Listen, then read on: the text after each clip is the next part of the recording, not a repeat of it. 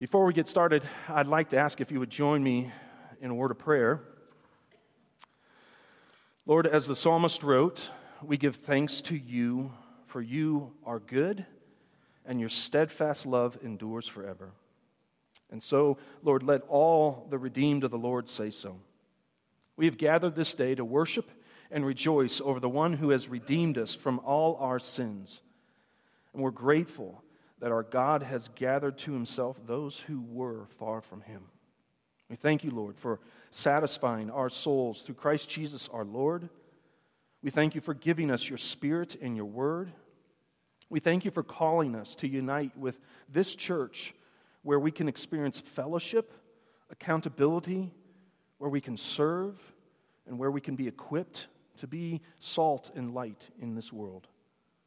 And now, Lord, we pray for all those who are suffering in Morocco. We're told this morning that over 2,000 people have died and more than 2,000 others have been injured after this earthquake shook that historic city of Marrakesh. So, Father, we pray that you would comfort the injured and those who have lost loved ones. Heal the minds and bodies of those who have been terrorized by this most unexpected disaster. We pray for successful rescue efforts of those who are alive but trapped. And we pray for the recovery of bodies so that families can give their loved ones a proper burial.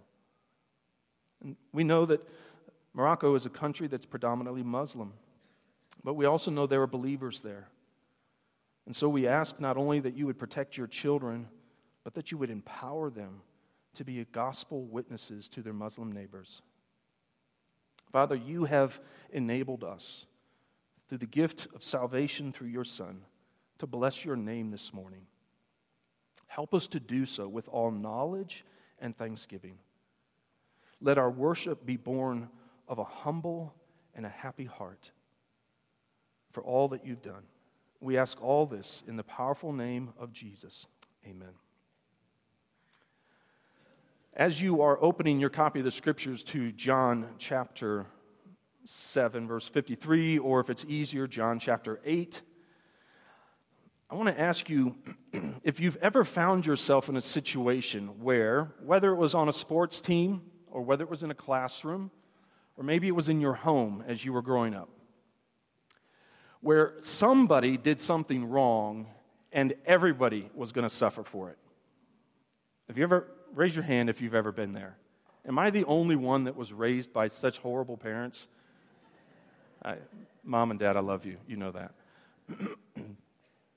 I remember on one occasion, there was a confession that was being extracted by torture within our home, and no one would give in to the rack, and so we were all punished.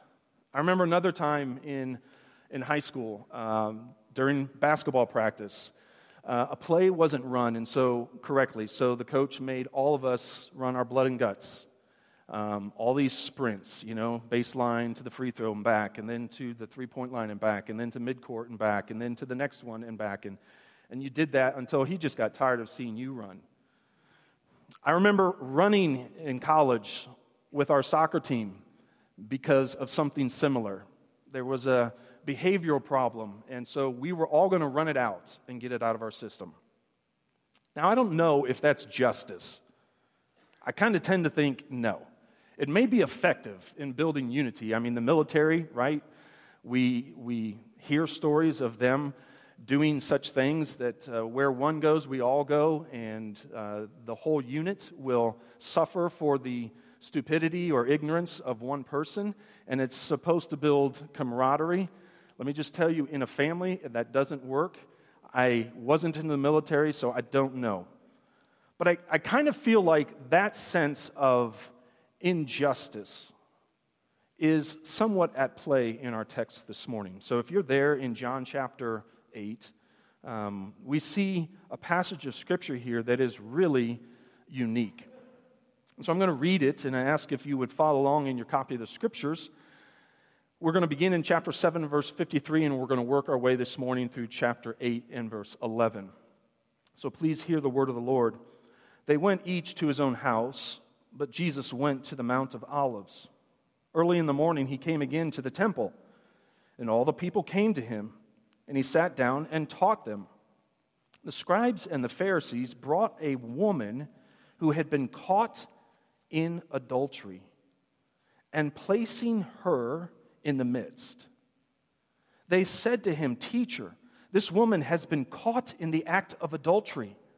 Now, in the law, Moses commanded us to stone such women. So what do you say? This they said to test him, that they might have some charge to bring against him. Jesus bent down and wrote with his finger on the ground. And as they continued to ask him, he stood up and said to them, "Let him who is without sin among you be the first to throw a stone at her." And once more he bent down and wrote on the ground. But when they heard it, they went away, one by one, beginning with the older ones. And Jesus was left alone with the woman standing before him. Jesus stood up and said to her, "Woman, where are they? Has no one condemned you?" She said, "No one, Lord." And Jesus said, "Neither do I condemn you. Go, and from now on sin no more." May the Lord add his blessing to the reading of his word, and may he write its truths upon our hearts. If you were paying attention, you might have seen in your copy of the scriptures some kind of brackets around this passage, or some kind of asterisk, a footnote as it were. And there is a lot of question about whether or not this is indeed supposed to be a part of John's gospel.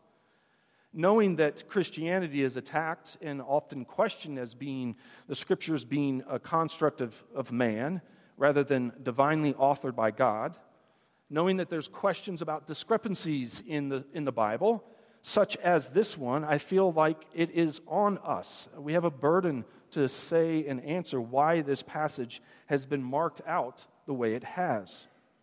Your copy of the scriptures may say something to the effect of, this passage doesn't appear in the earliest manuscripts. It may even say this passage was later added to the Gospel of John. Some think that it was better suited for Luke's Gospel. So what are we to make of this? I mean, should this even be in our Bibles? And does this make us all wonder if, in fact, our Bibles are true? So we have been going through this book of the Gospel of John for some time now. And I want to give you a little bit of an academic lesson first, just to address this thing before we get into the actual text itself, all right? So the earliest manuscripts that we have of the New Testament, the earlier and older they are, the more valuable they are. And the reason for that is because they were copied by hand. And so therefore, the newer, or the older, I should say, the older the writing, the more close it is to the originals. And that means if they were being handwritten, can you imagine writing in the first century, and then someone is copying that over and over and over again? By the time you get to the 20th century, you could expect there would be all kinds of flaws in that translation as it was copied from one person to one person. And so you work it in reverse, and the older you get, the closer you get to that original author, the more likely it is to be correct. They took painstaking care there. We call these early manuscripts the uncial manuscripts. They were often written in capital letters. And we base the text of the New Testament on the earliest ones, which date from the 4th to the 6th century. So 300s to the 600s. The fact is that out of all these early manuscripts, this story only occurs in one. And that manuscript is not the best quality manuscript that we have. 6 of them omit it completely to leave a blank where it should come. It's not until we transfer from Latin to Greek and the medieval manuscripts that we find this story, and even then it's often marked to show that it's questionable. Now, that just made you wonder if your Bible is trustworthy. Hang with me, okay? Another source of our knowledge of the New Testament is what are called versions. So the translations from Latin or Greek. So this story, we don't see it in the early Syriac version. We don't find it in the Coptic or Egyptian version, nor is it in some of the early Latin versions. Now, here's the truth, all right? I'm not hiding anything. The early church fathers seemed not to know much about it. They never mention it or comment on it. And these are guys like Origen, Chrysostom, Theodore, Cyril of Alexandria. And on the Greek side, they don't mention it either. The first time we see it appear in a Greek Testament is in 1118. It's a long time after Jesus walked the earth. So where does this story come from? If it's not in the earliest of texts, why is it in our text? Here's why. We're told that one of the early church fathers, a guy named Jerome, knew about this in the 4th century. He included it in the Latin Vulgate. We know that Augustine and Ambrose both knew of it, for they comment on it. We know and we see it in later manuscripts, and it's to be noted that its position varies a great deal. Some put it here, some put it at the end of John's Gospel. Others insert it in Luke's Gospel after chapter 21 and verse 38. But here's something surprising. We can trace this story even further back than the 4th century. It's quoted in a 3rd century book called the New Apostolic Constitutions, where it is given as a warning to bishops who are too strict. Eusebius, the church historian, says that Papias, one of the early church fathers who was there during the time of John the Apostle, speaks of a woman who was accused of many sins before the Lord. So here's a man who lived really close to Jesus' time, and he speaks of this story. So here are the facts. This particular story, although it doesn't appear in the earliest manuscripts, it can be traced as far back as the early 2nd century when Jerome produced the Vulgate. He included it. The later manuscripts and the medieval manuscripts, they all have it, and yet none of the great manuscripts, those uncials, contain it. So what's the explanation? Well, we don't have to be afraid that our Bibles are flawed or imperfect, and that this story should not be in them. In fact, I think it guarantees what we see from history. The fact that this story was being talked about around the year 100 proves its genuineness. The story is real. These events very, very likely did take place. So why is it in none of the great manuscripts? Here's a cultural thing that you may not be aware of. Augustine gives us a hint.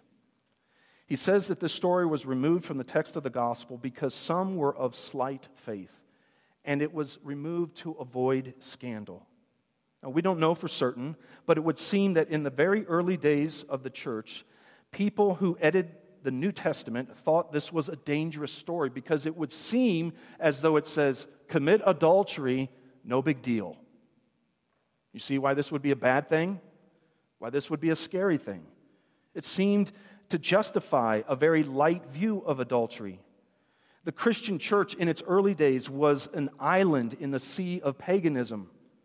Its members were so apt to relapse into a way of life that they had come from, where chastity was unknown, and they were so open to pagan infection. We see it even in the New Testament with Paul's writings in Corinthians, with what we see in Galatians and other epistles, the book of Revelation.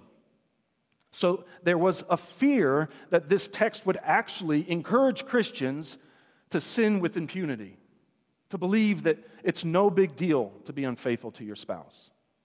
And so it was removed. But as time went on, the danger grew less and less, and the story, which had always circulated by word of mouth, and which one manuscript retained, it came back. Now, I'll be honest, with what I have read and studied, it's not likely that it is in the right place where it originally was, but I think it was inserted here to make a point. So let's get back to our text, and I'll show you what I mean. If you remember from last week in John chapter 7, Jesus urged in verse 24, "Do not judge by appearances, but judge with right judgment."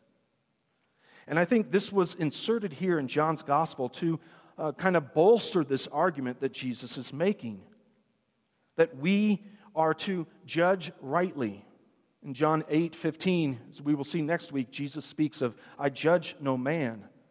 And so these two statements on judgment kind of work together, and this passage then becomes an appropriate addition here.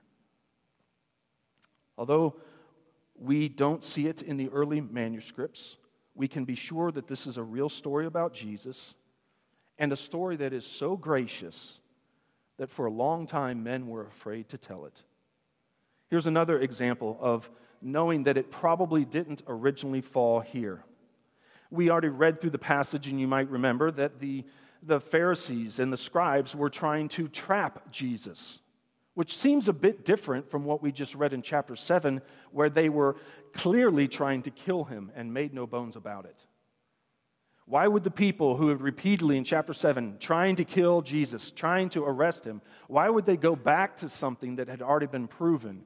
Trapping him in his words, we see that he violated the Sabbath in chapter 5 by healing a man on it. So it doesn't flow with the text, but it does help make an argument that the text makes. So let's dig into this. What do we see in this passage? Well, we see that early in the morning, Jesus came into the temple.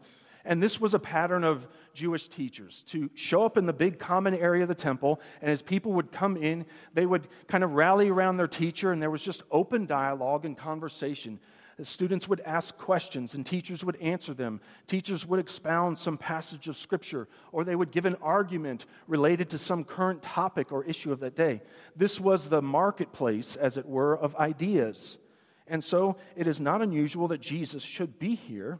But it is surprising, given that chapter 7 says there were such threats upon his life that he went up to the feast late. The scribes and the Pharisees were told in verse 3, they brought a woman who had been caught in adultery, and they placed her in the midst. So Jesus is teaching, and they make a parade out of this woman, and they place her right in front of all the people that had sat down to hear Jesus teach, or all the people that were standing there. They, in fact, surround this woman. It's an intimidating scene, to be sure. We're told that she was caught in the act. Now, in the law, Moses commanded us to stone such women. What do you say? They ask. Please understand their use of teacher is more characteristic, again, of what we would see in Matthew, Mark, and Luke. In John's gospel, the only ones that call Jesus teacher are his own disciples. But what do you say? It's intended, and the writer, the narrator, tells us in verse 6 that they said this to him to test him, that they might have some charge to bring against him. So it's not a sincere question. They aren't earnest in learning something. What they're doing here is laying a trap. And what is so grievous is they are using this woman caught in this shameful act as bait. Does that show you the heart of a leader, a teacher of God's word? Does that show you the heart of a follower of Jesus? So they are not interested in truth. They are only trying to trip Jesus up. Whether it be the law of Moses that he would stand in contrast with, he's already broken the Sabbath, as we saw in chapter 5. He's already appealed to the law in his own defense over in chapter 7, and he'll do so again later in chapter 8. They would very much like to trip Jesus up in his words on something other than the Sabbath principle.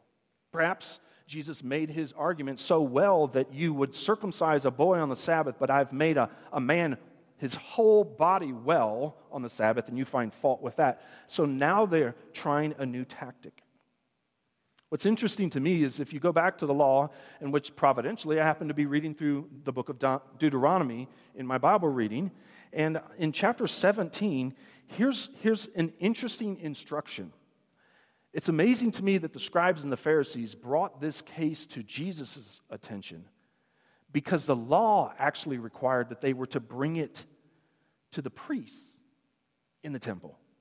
If any case arises requiring decision between one kind of homicide and another, or one kind of legal right and another, or one kind of assault or another, or any case within your towns that's too difficult for you, then you shall arise and go to the place that the Lord your God will choose. That's the temple in Jerusalem.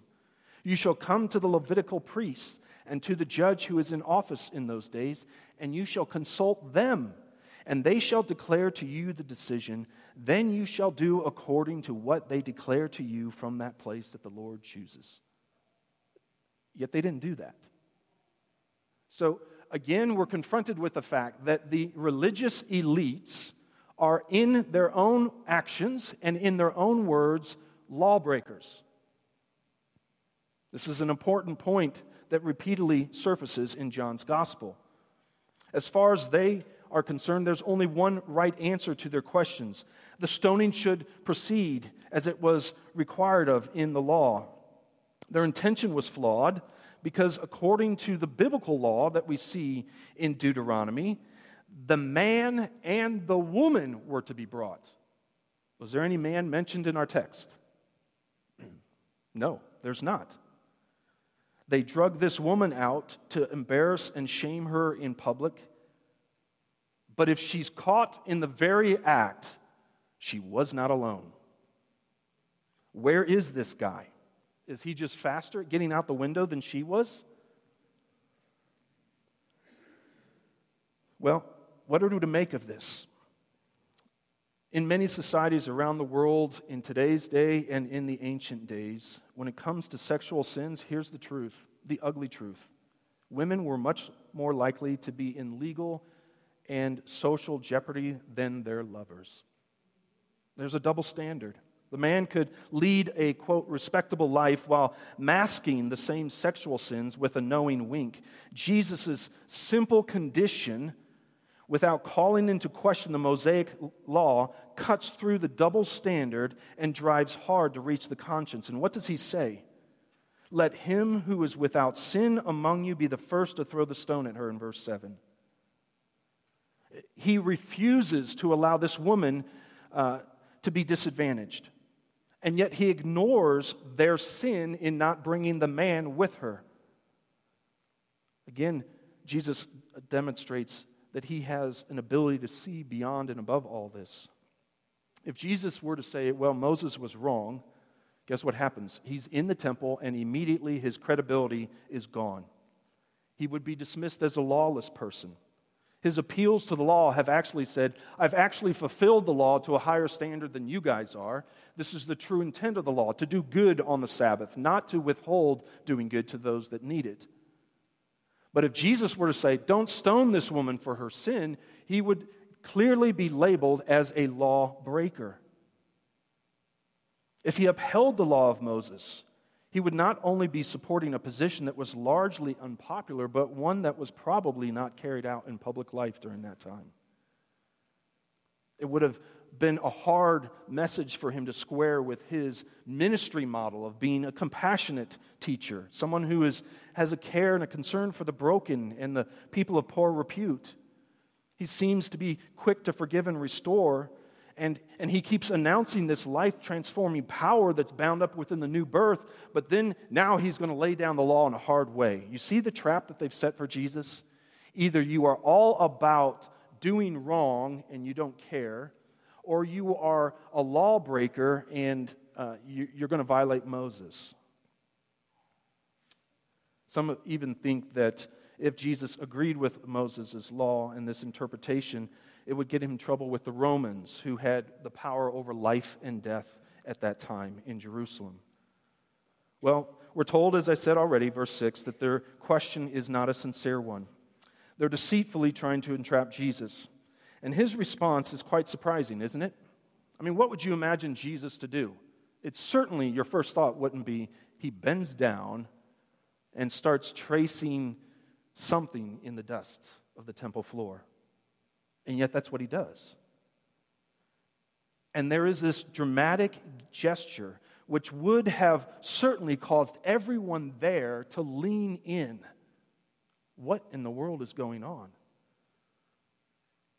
It may be worth noting that Jesus elsewhere uses the image of the finger of God in Luke 11:20 to refer to his exercise of divine authority.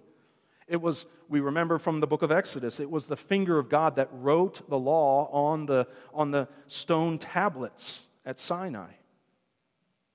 And I know everybody's eager to know, what was Jesus writing? Was it merely graffiti on the temple floor? Was he putting a gang sign out there? No? Okay. Here's a lot of ideas, and I'm going to preface every single one of them by saying I could not even mention them, and we would not miss out on anything, because this is all guessing. There's no record of what Jesus wrote. Did he write the sins of the men around him? Was he writing scripture verses like what we might read in Jeremiah 17:13? Those who turn away from you will be written in dust because they have forsaken the Lord, the spring of living water. Maybe Jesus was imitating the practices of the Roman magistrates who first wrote out their sentence before reading it. Another suggestion is that the first time Jesus stooped down, he wrote, "Do not help a wicked man by being a malicious witness," Exodus 23. Or the second time he wrote, "Have nothing to do with a false charge, and do not put an innocent or honest person to death, for I will not acquit the guilty," the Lord says in Exodus 23. The truth is, we don't know what Jesus wrote, or if he even wrote anything. It simply says that he traced his finger on the ground. And whatever he wrote, it doesn't influence the account, because essentially his response is a non-answer to these men. As verse 7 makes it clear, he is doodling in the dirt, and they are continuing to ask him, "What will you say about this matter? How soon should we start gathering stones to judge this woman?" And he remains silent. Yet they keep on questioning him. And finally, when he stands up and he says these words in verse 7, "Let him who is without sin among you be the very first to throw a stone at her." This is a direct reference to Deuteronomy 13 in verse 9. His words actually presuppose that this woman has already been tried and convicted. Jesus isn't saying she is not guilty of sin. In fact, it seems that he knows that she's already been processed through the legal system, and he's simply saying, let the witness of the crime, as the law requires, be the very first person to throw a stone at her. And those that are without sin, let's unpack this for a moment, because you've heard this before, I'm assuming, that favorite verse that's quoted against Christians for their looking down their nose at unbelievers, or their very high and lofty view of themselves, and it's "judge not, lest ye be judged," right? We're told that we're not supposed to say that someone is doing something wrong. In fact, that is to be judgy. What Jesus is saying is the one who is without sin, let him cast the first stone, isn't saying, he's not talking about sinlessness as what later Christian theology will teach, that Jesus is the sinless one, right? We believe that Jesus was without sin, and therefore, because he lived a perfect life, his death on the cross fully atones for all our sins, because he was the perfect, sinless substitute, where his righteousness somehow is imputed and imparted to us, and our sin debt is wiped clear, and instead we are granted full righteous standing in the eyes of the Father because of the righteousness of the Son. This is what we believe here at South Canyon. Jesus is not talking about that kind of sinlessness. Here's the kind of sinlessness he's talking about. Because the law was written to whom? Perfect people or sinners? It was written to sinners. Jesus is ministering in the midst of perfect people or sinners? Sinners. And so the law to be followed has a caveat, has an opportunity for sinful people to do it. And here's where I'm getting at. Jesus is simply saying, if you weren't involved in this woman's sexual sin, but you witnessed it, then you have a legal responsibility to be the first person to cast a stone at her. It's not that you are perfect And therefore, on that high and white ivory tower that you've been living up on, where no evil thought has ever crossed your mind and where your hand has never done anything you've regretted, or your eyes looked upon anything that you've been grieved over, or you've spoken an unkind word to anybody. He's not talking about that kind of sinlessness. He's simply saying, if you weren't involved in breaking the law in the manner in which she was, if you weren't in that moment, in that particular situation, then you are without sin. But you had to witness it. And therefore, as a witness, you had to be the first person to lay on this judgment. So Jesus is simply saying that there's a responsibility here. Witnesses must be present, and Jesus is actually inviting them to do what the law requires. However, what Jesus is also implying in his words, let him who is without sin among you be the first to throw a stone at her. That means the first person that throws a rock at this woman, according to the law, has to be a witness who was not involved in the act. And that also means that anybody who wasn't a witness to this has to wait. They're not to be involved in throwing the judgment at this time. Jesus is saying that if anyone who was not present when she was in the act, and they picked up a stone in response to Jesus' words, they would be taking on themselves the role of a witness against the woman, which the law required integrity, and they would actually be contradicting the law. Jesus bent down a second time, we're told in verse 8. Once more, he bent down and wrote on the ground, which seems to appear that Jesus has said all he's going to say on the matter. He's going to go back to his doodling. Whether he was making a dog, or whether he was writing out sins that they had committed, or whether he was writing out the words of the law, whatever it was, Jesus has made it very clear by his actions, I'm done talking to you guys about this. Either the woman or her accusers will have to speak up because he has gone silent. Either they're going to continue to question him as they were in verse 7, or they will not. Either they will pick up stones to stone this woman, or they will not. But this time, unlike verses 6 and 7, there are no more questions. And their actions of these scribes and these Pharisees speak more loudly than anything they could have said. Those who had heard went out one by one, beginning from the elders and working their way down. Verse 9 tells us that this is a scene that would have caught the attention of an eyewitness. What is taking place here is unparalleled in what most people have experienced. Every single one of these men who were part of this, dragging this woman out, embarrassing her, and asking Jesus to litigate Moses' law, they all walk away quietly. The people who had questions have now been silenced. And Jesus, we're told in verse 9, was left alone with the woman standing before him. For the third time, he stands up. He said to her, "Woman, where are they? Has no one condemned you?" Now, obviously, Jesus knew the answers to these questions.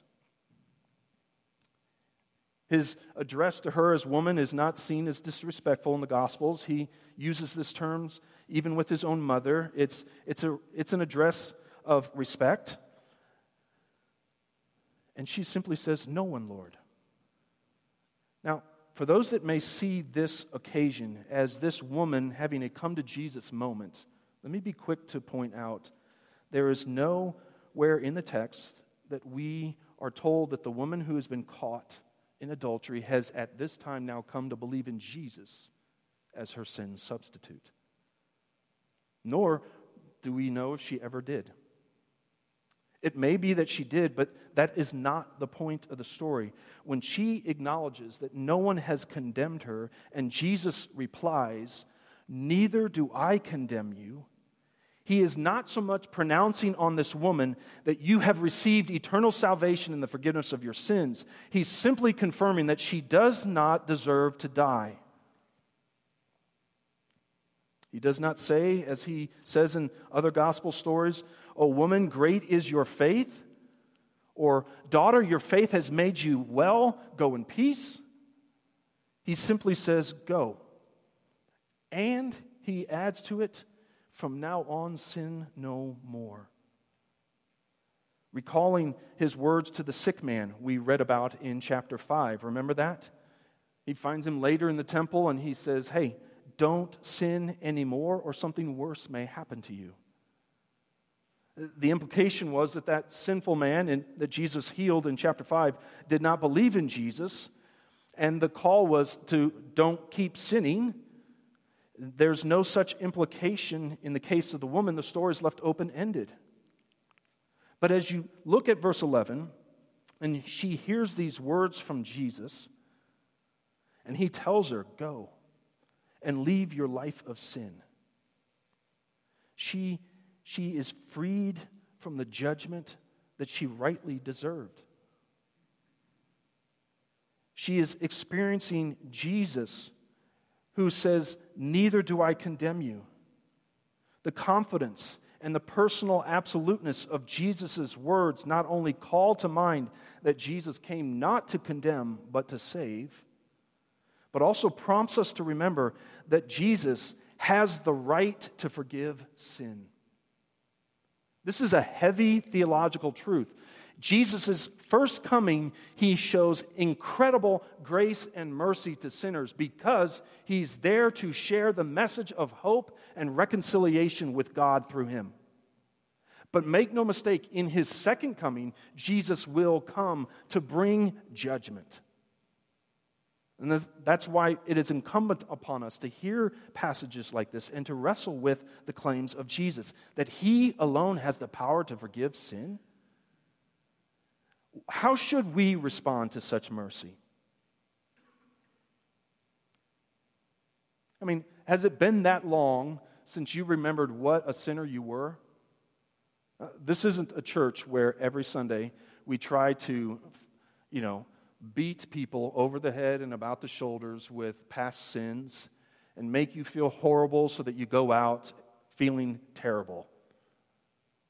But there is a real truth to the Christian life that none of us can stand before the Father because of who we are, but because of what Jesus has done for us. And to not lose sight of the fact that we need the gospel, not just when we were 3 years old or 5 or 20 or last year, but we need to preach the gospel to ourselves every day. We are sinners who have been saved by grace. And we ought to rejoice in that. And that ought to, receiving that kind of righteousness and undeserved favor ought to actually spur us on to doing more things for the one who's given us such great gifts. I mean, it's a poor analogy, but even the most ungrateful kid expresses some level of enthusiasm and gratitude for the parent or the grandparent who's given them an extravagant gift. For a little while, you have their attention, and they'll be very keen to say how much they appreciate you. How much more should we, as brothers and sisters in Christ, be rejoicing over the one who has loved us and saved us? Now, we're done with the exposition of the passage. In the next couple minutes, I just want us to think about some application, all right? This passage has a lot to say to people who live in a sexually saturated environment. Sexual activity before marriage or outside of the marriage covenant is a fact of life in our day and age. People are unfaithful to our vows, and perhaps even some of us in this very room have done that.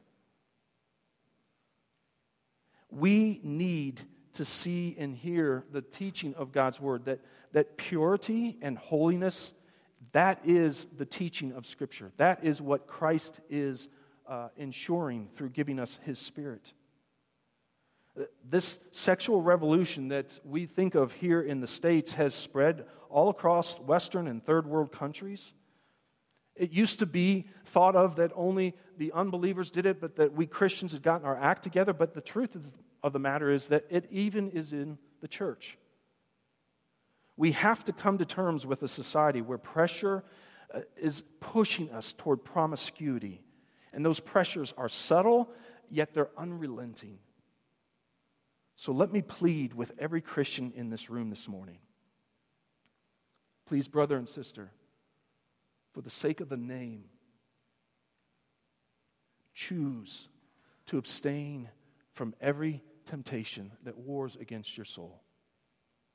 Choose to resist those desires that want to draw you into sexual sins, whether they be physical actions or whether they be viewing pornography. Know this, that Christ has bought you with his own blood, and he expects his bride to be holy and pure. The Christian norm is abstinence. It is not to engage in sexual activity of any kind until you are married, and then, and only then, within the confines of that marriage. And yet what we see in this text is there is great grace demonstrated by our Savior. Whether the woman believed in this moment or later, it's not the point. The point is, for any Christian who's hearing my words, your sins have been forgiven, all of them. And for every non-Christian who's here today, thank you for coming and hear the earnestness of God's word. He wants you to know that all your sins can be forgiven if you would but trust in Jesus. It's surely a remarkable fact that the one who embodied divine holiness, the great I Am of the Old Testament, has taken on flesh, and he is standing there in this temple, and he says to a woman who knows that she's done wrong, she's guilted, her guilt has been proven, and he says, I do not condemn you. What relief that had to fill in her heart. How much more for each and every one of us who hear this today? Your sins, your secret sins. You think you're hidden away in a dark room. You think that you've covered all your passwords and your trails on the internet and deleted all the cookies and all the browser history. Your secret sins, whether they're in the school or behind the school, or whether they're in your room or out with your friends at night, every one of them can be washed away if you turn to Jesus for the forgiveness of those sins. Cry out to him. There is no greater wonder than this. The one who turned water into wine, the one who healed a dying boy simply by his word, the one who fed 5,000 and more with a snack lunch, the one who walked on a storm-tossed sea. None of these compares with what Jesus has said to this woman. I do not condemn you. Friend, if you are in touch with the depravity of your own heart, these words are life. These words allow each and every one of us to get up and to shout praises to our God, to clap our hands to him, to thank him because he has shown such undeserved grace to us. Before we end, let me point out that Jesus instructed the woman to obey the law. Let's not for a moment be afraid, as our predecessors were, our forefathers in the faith, that this would actually incite people to sin with impunity. No, Jesus says, I want you to stop sinning. You've received grace. And that grace is to change you in such a way that you don't want to go back to that polluted well. And Jesus makes that very clear. Go, and from now on, sin no more. It's a mistake to think that Jesus is unconcerned about the law, or that her sin was no big deal. Although his forgiveness isn't based on her repentance, Jesus clearly sees that true repentance is the natural outcome of being forgiven. And so that's where we find ourselves this morning. If you have been forgiven in Christ, how should you then live for Jesus?